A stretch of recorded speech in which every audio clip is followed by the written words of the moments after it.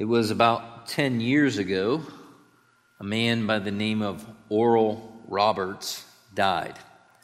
Perhaps you've heard of the name Oral Roberts. Perhaps you even saw him on television a time or two. He's probably the founder and the most influential person in what you might call the health, wealth, and prosperity movement, the prosperity gospel. And his biographer, David Harrell, describes how Roberts discovered the prosperity gospel and how it became the centerpiece of his message. One day, he opened up his Bible randomly and spotted 3 John, verse 2, which says this: "Beloved, I pray that you may prosper in all things and be in health, just as your soul prospers." Roberts then showed the passage to his wife, Evelyn, and utterly divorcing that verse from its proper context, the couple talked excitedly about the verse's implications. Did it mean they could have a new car, a new house, a brand new ministry? In later years, Evelyn looked back on that morning as the point of embarkation. "I really believe," she said, quote, that very morning was the beginning of this worldwide ministry that he has had, because it opened up his thinking." Roberts testified that a shiny new Buick acquired by unexpected means shortly after that experience, quote, "became a symbol to me of what a man could do if he would believe God." So that brand new Buick was a sign for Oral Roberts that what a man could do if he believed God. Well, we have a passage that we are looking at this morning that is bloody. It's bloody because it's been butchered out of context by many a prosperity preacher. It's dripping with blood as it's been hacked limb from limb from its proper context and understanding. And my task this morning is to help us to understand the passage within its context and to understand properly what it means so that we can apply it to our lives. This passage is in the context of the Gospel of John, where John is communicating to us the purpose that John writes. He says, "I'm writing these things in 20:31 that you may believe that Jesus is the Christ, the Son of God, and that you might have life in his name." So John writes that we would understand who Jesus is and that we would believe. And so you really don't depart very far from a proper interpretation principle. If any section you read in the Gospel of John, ask yourself, what is this teaching me about Jesus, and how should I believe in Jesus? And that's pretty much it. And so in this section, we find in the life of Jesus, as John records the ministry of Jesus, this is the last hours of Jesus' ministry.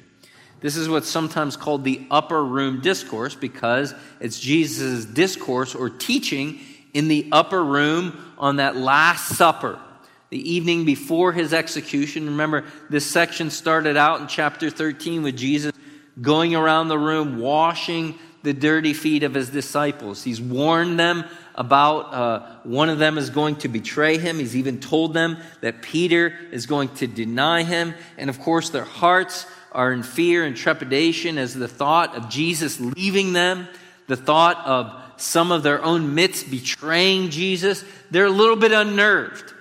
And it's in that context that Jesus gives them instruction to encourage them, to comfort their hearts so that they would lay hold of the promises that are in Christ. In fact, that's how this section begins in verse 1, where Jesus says, "Do not let your heart be troubled. Believe in God. Believe also in me. In my Father's house are many dwelling places. If it were not so, I would not have told you. For I go and prepare a place for you. And if I go and prepare a place for you, I will come again and receive you unto myself." Jesus comforts his disciples in teaching them that there is a dwelling place that he is preparing through his cross and resurrection, that they can come to upon death, or they will come to when Jesus comes back. Jesus also teaches them in the context of questions from Philip and Thomas that he is the only way. And then when Philip says, let us see the Father, Jesus says, if you've seen me, you've seen the Father. And on the tail end of this, in verse 11, Jesus makes this statement, believe that I am in the Father and the Father is in me, otherwise believe because of the works themselves. And that was where we kind of landed last week, was that we should believe Jesus is God because of his works. But then Jesus says something shocking here, and to kind of frame this in the proper context, Jesus is highlighting how his disciples can glorify him, how they can honor him as he's about to leave, and this will be their primary focus and primary priority is to glorify him. The first thing Jesus says is the works that glorify God. In verse 12, Jesus says, truly, truly, and this is that double amen statement. It's kind of like, perk up your ears, listen up, guys. I'm about to drop a truth bomb on you. Truly, truly, I say to you, he who believes in me, the works that I do, he will do also. And the greater works than these, he will do because I go to the Father. Now, as I mentioned before, many a prosperity preacher or charismatic has taken these verses and greater works are promised to us. And so Jesus did great works of miracles and signs, therefore I can do them. But the question obviously is, what are these works that Jesus is referring to? Well, remember the verse I just read for you in verse 11, Jesus says, believe that I am in the Father and the Father is in me, otherwise believe because of the works themselves. The works certainly include some of those sign miracles that Jesus did. The sign miracle of chapter 2 where he changes the water into wine. The sign miracle of chapter 5 where the nobleman's son is healed by speaking a word. The sign of feeding the 5,000 in chapter 6. The sign of Jesus walking on the water. The sign of healing the blind man in chapter 9. The sign of raising Lazarus from the dead. These are some of the sign miracles that Jesus gave. And so certainly it must include some of those signs. So when Jesus says that those who believe in him are going to do greater works, is Jesus saying that those who believe would do greater miracles? Now, there's two, I think, possible interpretations here. And there's one that I don't think is possible. The one that's not possible is the reality that Jesus promises that all of his believers, even today, should be able to raise the dead, heal the blind, etc., just like Jesus did. Or how about feeding the 5,000, That would be quite a fellowship lunch. Despite the claims of the prosperity preachers today, the reality is that's not happening today. In fact, it was some years ago, the Christian Research Institute analyzed the three, they asked Benny Hinn for the three greatest documentations of his miracles that he had performed. All three cases were poorly documented and confused. CRI said, if evidence like this is the best Hinn can muster after years of miracle rallies, with staff working each rally to document cases of healings, then there is no credible evidence that he has ever been involved in a bona fide healing. Now, that's not to say that God doesn't heal at all today, but the reality of these claims of this gift of healing from these faith teachers is not what John 14 is teaching here. So that leaves us with, I think, a couple other options. Jesus could, with these greater works, be referring to the disciples who were listening to him. Again, this is the upper room. The context is these disciples who would become apostles, who would be involved in doing tremendous miracles. All you have to do is read the book of Acts, right? Like, remember Eutychus, who was sitting on the ledge of the window and fell asleep during Paul's very lengthy sermon. You thought my sermons were long. This was hours long. He fell asleep, fell out the window, and falls dead. Paul says, it's okay. I'll be kind. Even though he's dead, I'll bring him back to life. And Paul brings him back to life.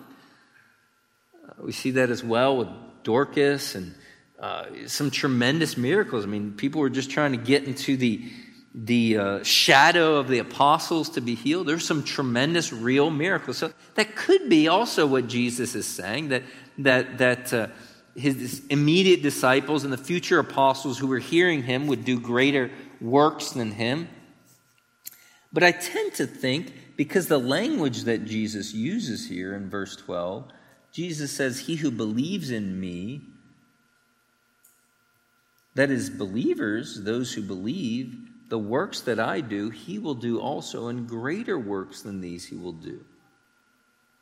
So that Jesus doesn't say the apostles, he says those, it's kind of a very broad promise of those who believe in him.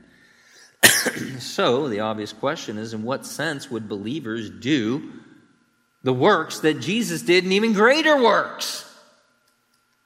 Well, I don't obviously think greater works necessarily in the sense of greater miracles, but obviously the miracles, the signs, weren't the only things that Jesus did. And I think when you step back and understand what the purpose of the signs were, there can be a legitimate case made that Jesus was saying that we will do greater signs, greater manifestations of God. First of all, the greater works, we could say, are greater geographically.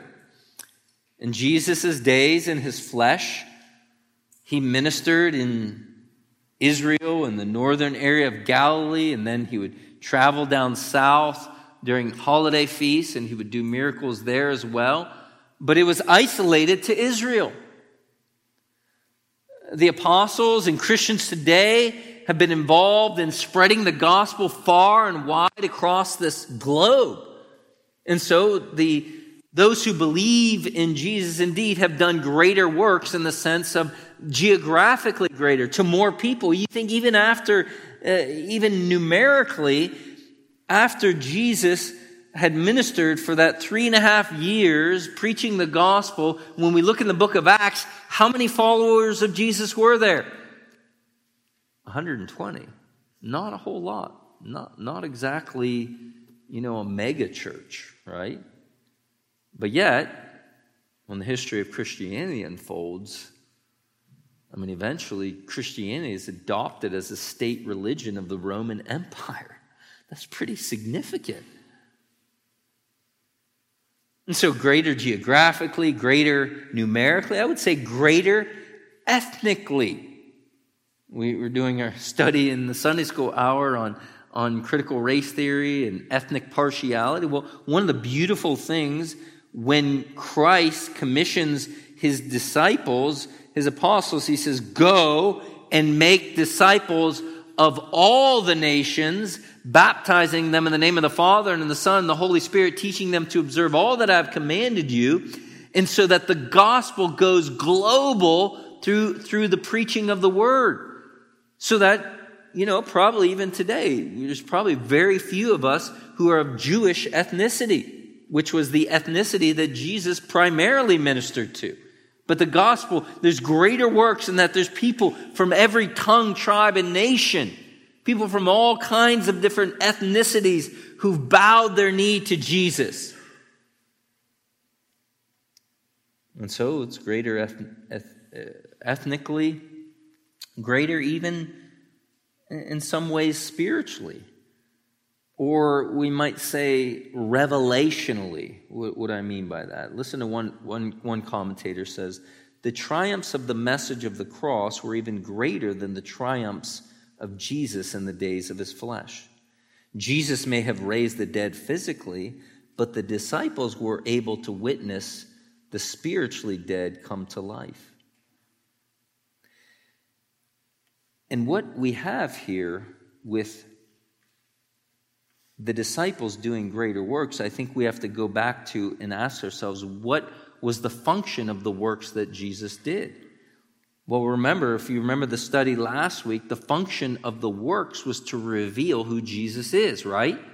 We went through a handful of the different miracles. We saw how the creating the wine out of the water was Jesus putting himself as the creator on display, as the institutor of the new temple and the new covenant and the new worship of chapter 4.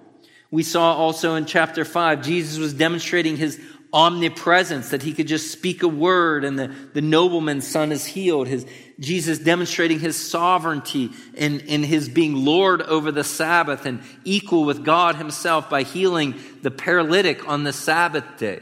Him demonstrating again himself as the creator in chapter 6, and demonstrating himself as the God of the Exodus and walking through on top of the waters, not through the waters, but on top of the waters in chapter 6. And so all those, and then Lazarus, right? And the blind man.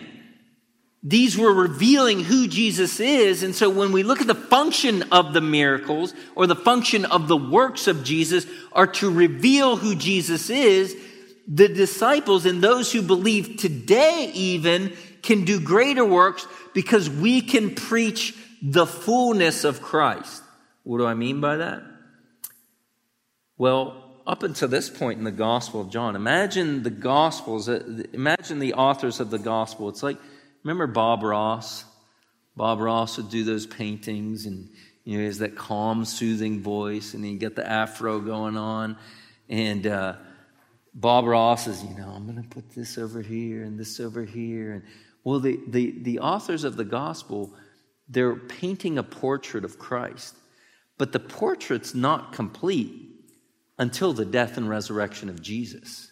It's an incomplete portrait. In fact, that's one of the reasons when you read, especially the other gospels, you'll often hear Jesus, after he does this amazing miracle, Jesus will say, don't tell others about this. And the reason why Jesus often does that is because the portrait's not complete. Because if they only view Jesus as a miracle worker and not as a savior who dies on the cross, they're only getting part of the picture. And so those who believe even today can do greater works than Jesus himself because they can declare the fullness of who Jesus is from this side of the cross. As the portrait has been complete, as Jesus has died and risen from the dead, we can proclaim the gospel and do greater works because it's a greater revelation that we have on this side of the cross.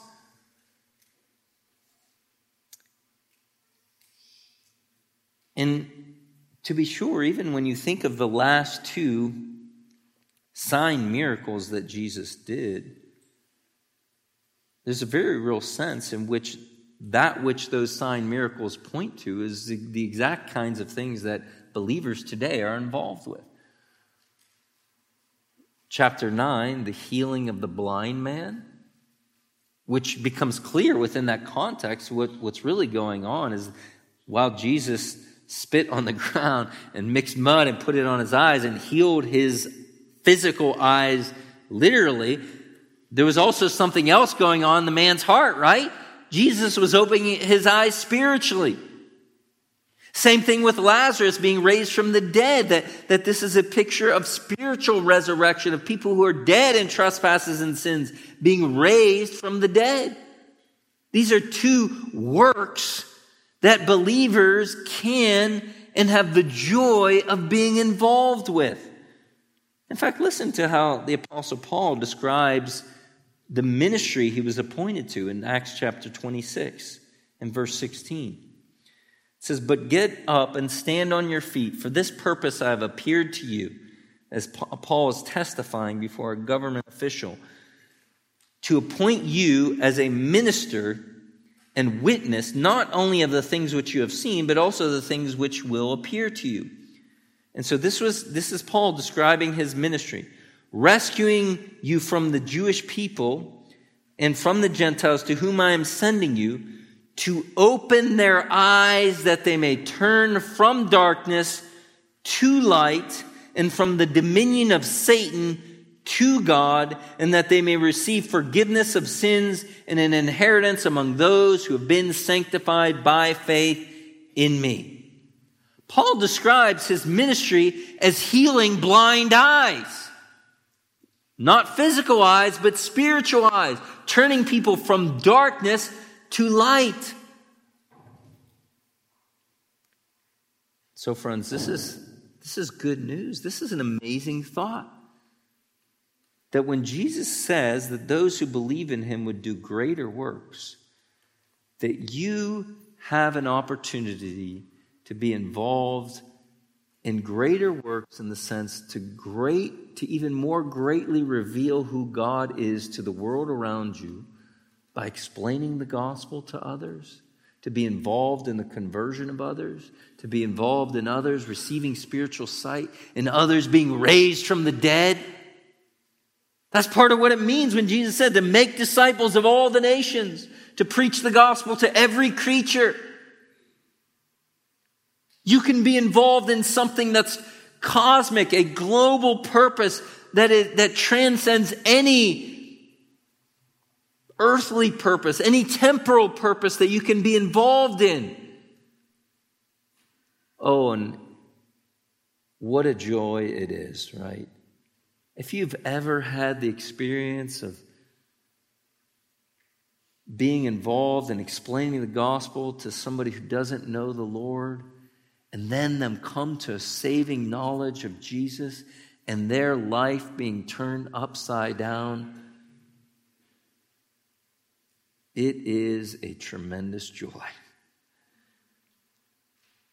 It is a delight to live for something that's worth living for and worth dying for. So, my friend, are you involved in this greater work? Are you involved in this disciple-making business? Are you involved in explaining the gospel to friends and neighbors and family members and even strangers? I encourage you, do so. Scatter those seeds and see what God might do.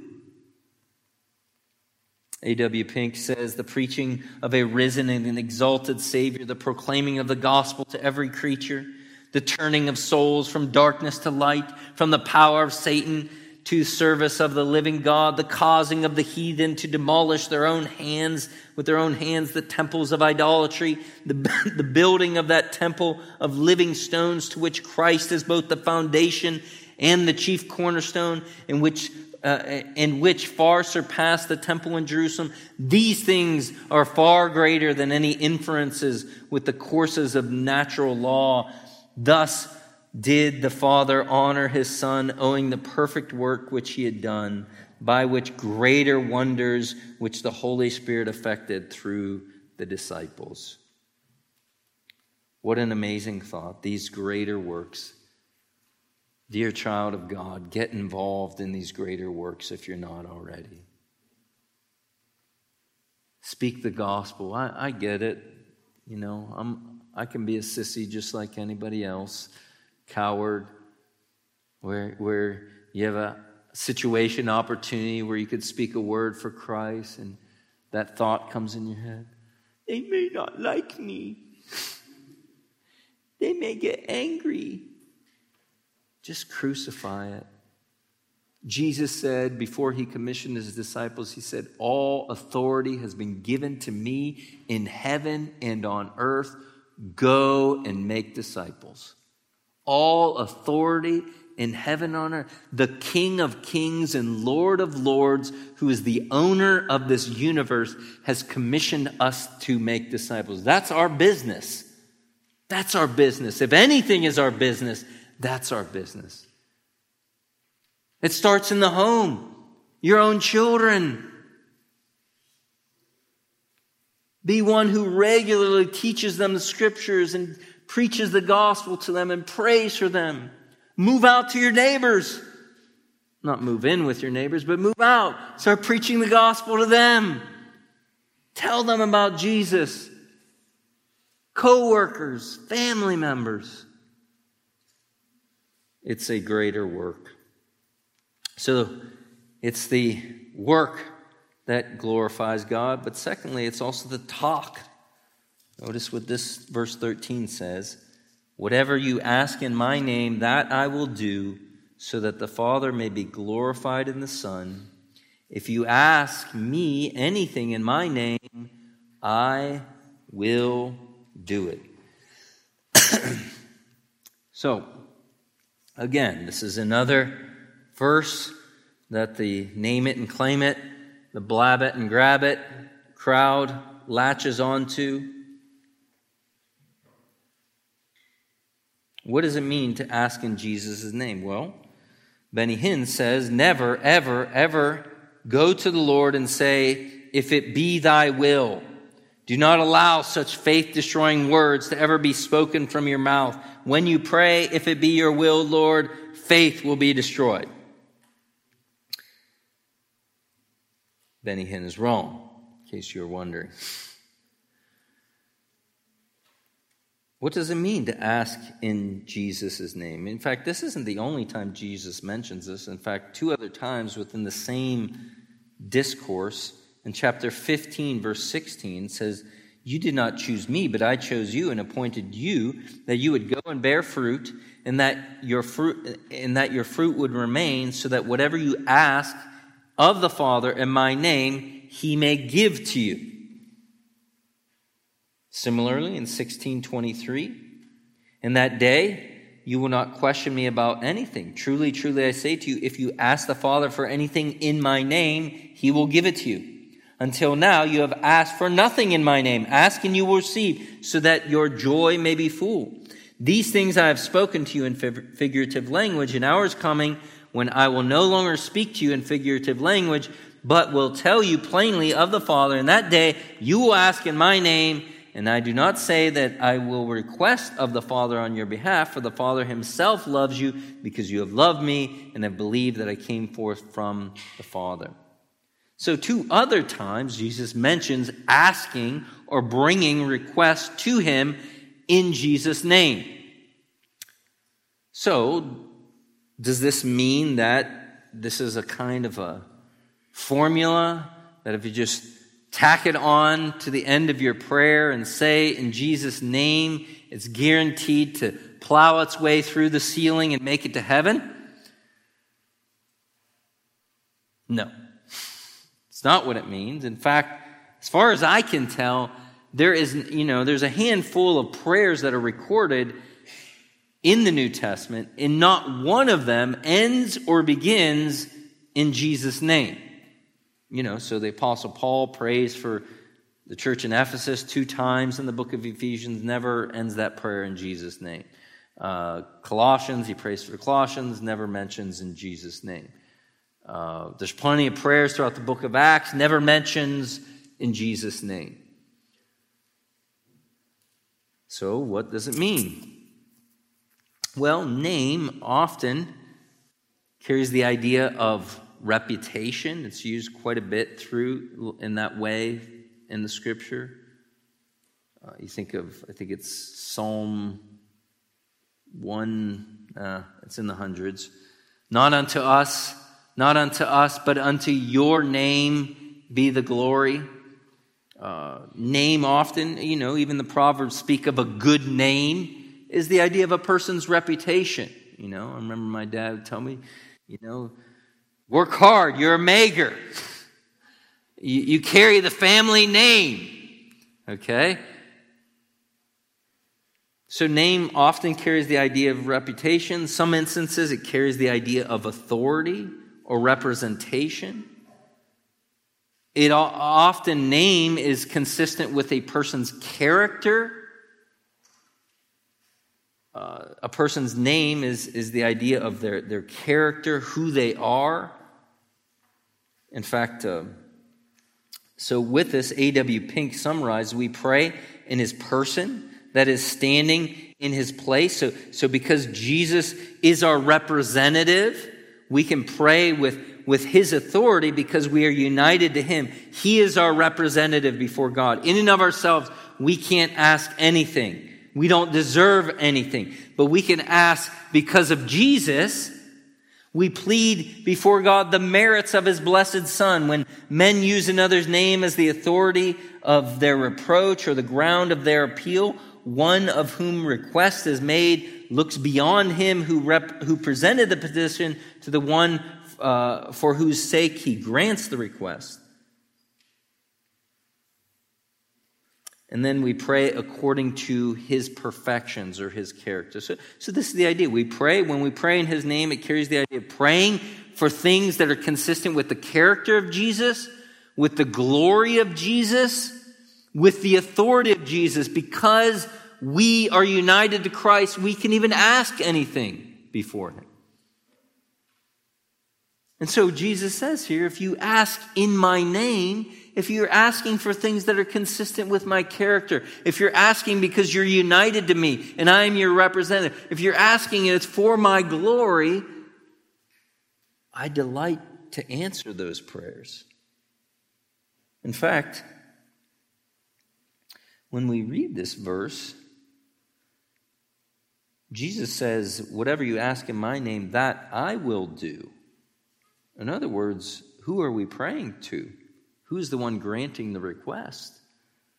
Seems to me it's Jesus himself. Now, there is a textual variant here, but I think the best reading is that Jesus will answer this prayer.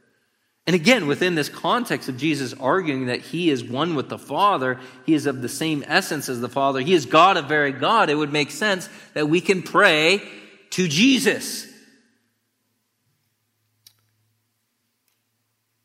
John Piper says, God delights in the aroma of his own glory as he smells it in the prayers of his people. He also says prayer is the open admission that without Christ we can do nothing. Prayer is turning away from ourselves to God in confidence that he will provide the help that we need. Prayer humbles us as needy and exalts God as wealthy. And so again, within this context of the greater works that believers can be involved in, the greater works certainly would be consistent, or these prayers in Jesus' name would certainly be consistent with the mission of God in the revelation of Jesus. Those are the kinds of prayers that Jesus delights to answer.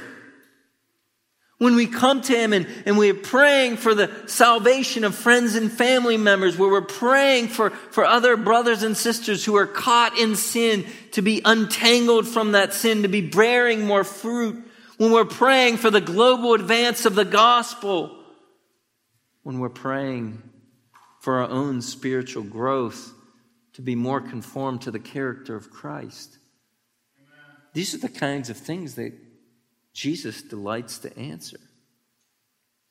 I understand there's, to be sure, a challenge for any believer, the difficulty of the reality of unanswered prayer. Sometimes there can be prayers related to unbelieving family members or prayers for God to heal others or things like that we sometimes scratch our head and say, God, why don't you answer this prayer?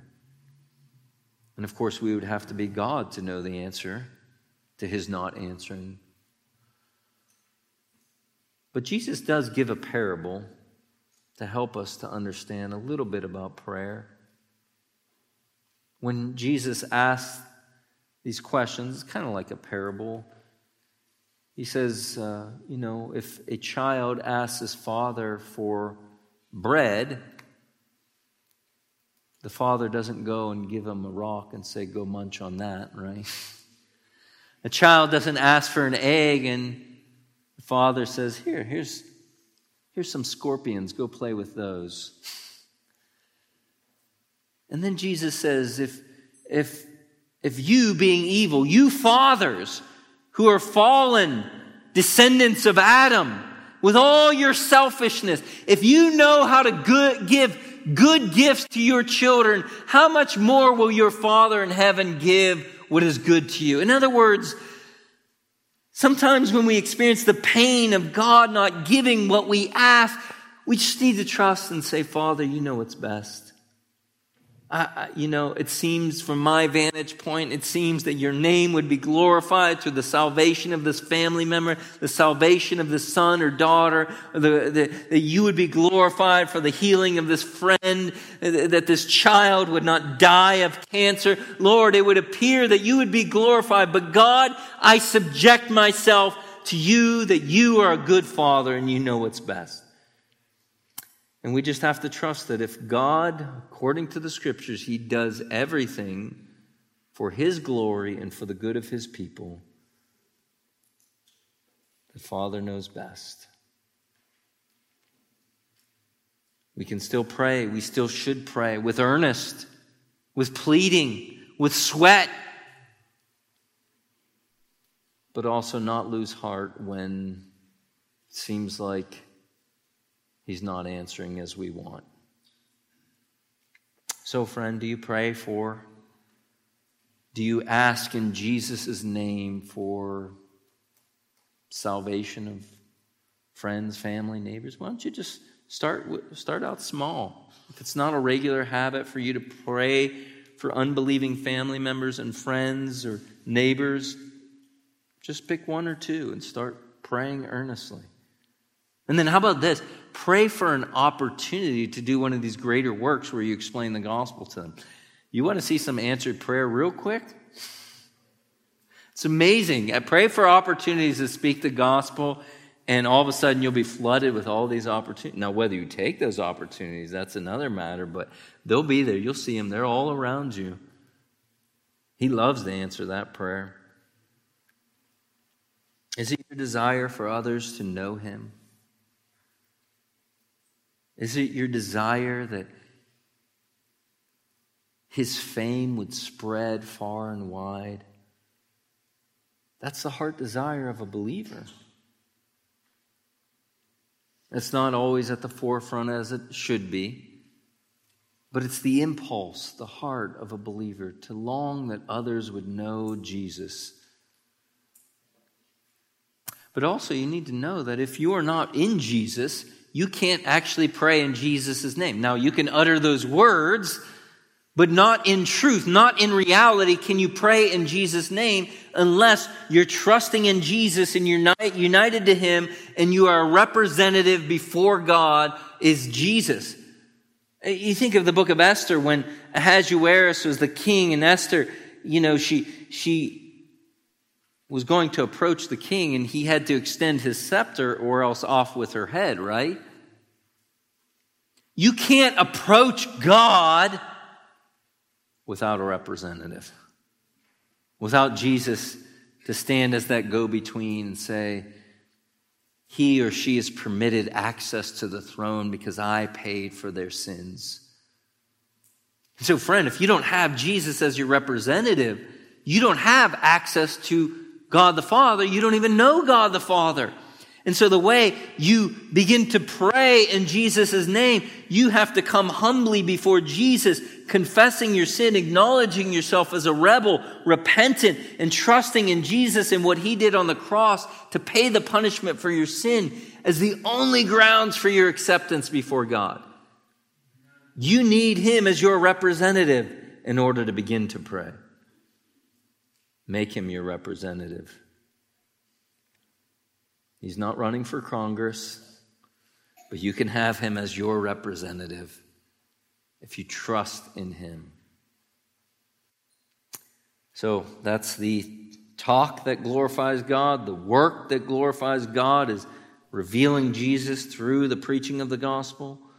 The talk is the prayer that we bring in Jesus' name. And now thirdly, the walk that glorifies God. Verse 15 here, it's kind of challenging to know whether verse 15, we should take it with the next section, with this section. It seems best to keep it with this section on the theme of glorifying God. Jesus says, if you love me, you will keep my commandments. If you love me, you will keep my commandments. Now, what's fascinating here is often in the Old Testament, especially in the Pentateuch, where God institutes this covenant relationship with His people, that this matter of love and obedience, or love and keeping God's commands, go hand in glove. You can't separate them. Listen to a couple of these verses. Deuteronomy 5:10, but showing loving kindness to thousands, to those who love me and keep my commandments. Deuteronomy 6:5 and 6, you shall love the Lord your God with all your heart, with all your soul, with all your might. These words I am commanding you today shall be on your heart. Deuteronomy 10:12 through 13. Now, Israel, what does the Lord your God require from you?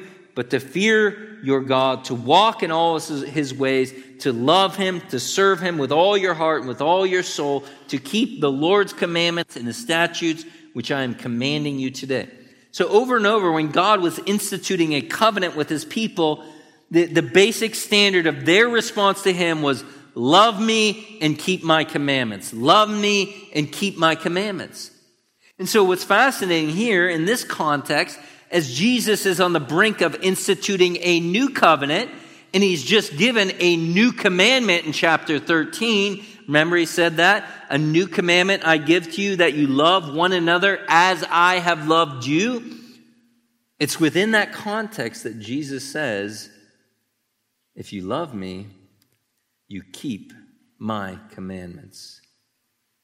That this is the proper response to Jesus. This is how believers glorify God. This is how we share our responsibility in our covenant relationship with this great God. We love and obey. Love and obey. And this is beautiful, because if it's just obedience without love, that's military, right? You know? 10 hut! Woke some of you up. Attention! Get down, give me 20. You obey, right? You don't negotiate. But do you love? You ready to give a smooch to that drill instructor? Probably not. But in the context of a relationship with Jesus, love and obedience. It's not just love, so it's not a kind of sloppy agape. You know, I just love Jesus. I mean, I don't ever obey him. I don't ever do what he says, but I just feel warm and fuzzy on the inside when I think about Jesus. Well, hopefully you do feel warm and fuzzy. That's a good thing. But we also need to obey. It also helps us understand that love is that primary motivation that drives obedience. And love is going to be fueled by the gospel of grace. This is why Jesus said in giving that new commandment, a new commandment I give unto you, that you love one another as I have loved you. That Christ's love for us, as we ponder the reality that he would die for my sins, that he would bear in his body the full fury of hell on my behalf. It melts my heart, and it gives me a love for him and a love for others that makes me want to obey him. If you love me, Jesus says, you'll keep my commandments. And this is beautiful, because this glorifies God. Jonathan Edwards has that classic quote. I meant to pull it up for this, but God is glorified not only in being known, but also in being delighted in loving him. And in this context, Jesus is revealing himself, revealing God through his works. But it's not just to be known, it's to be loved. And we understand that. I mean, a cook is not necessarily glorified by us understanding the ingredients of their creation, but by us enjoying what they have made with a heart of thankfulness to the Maker. To love Jesus.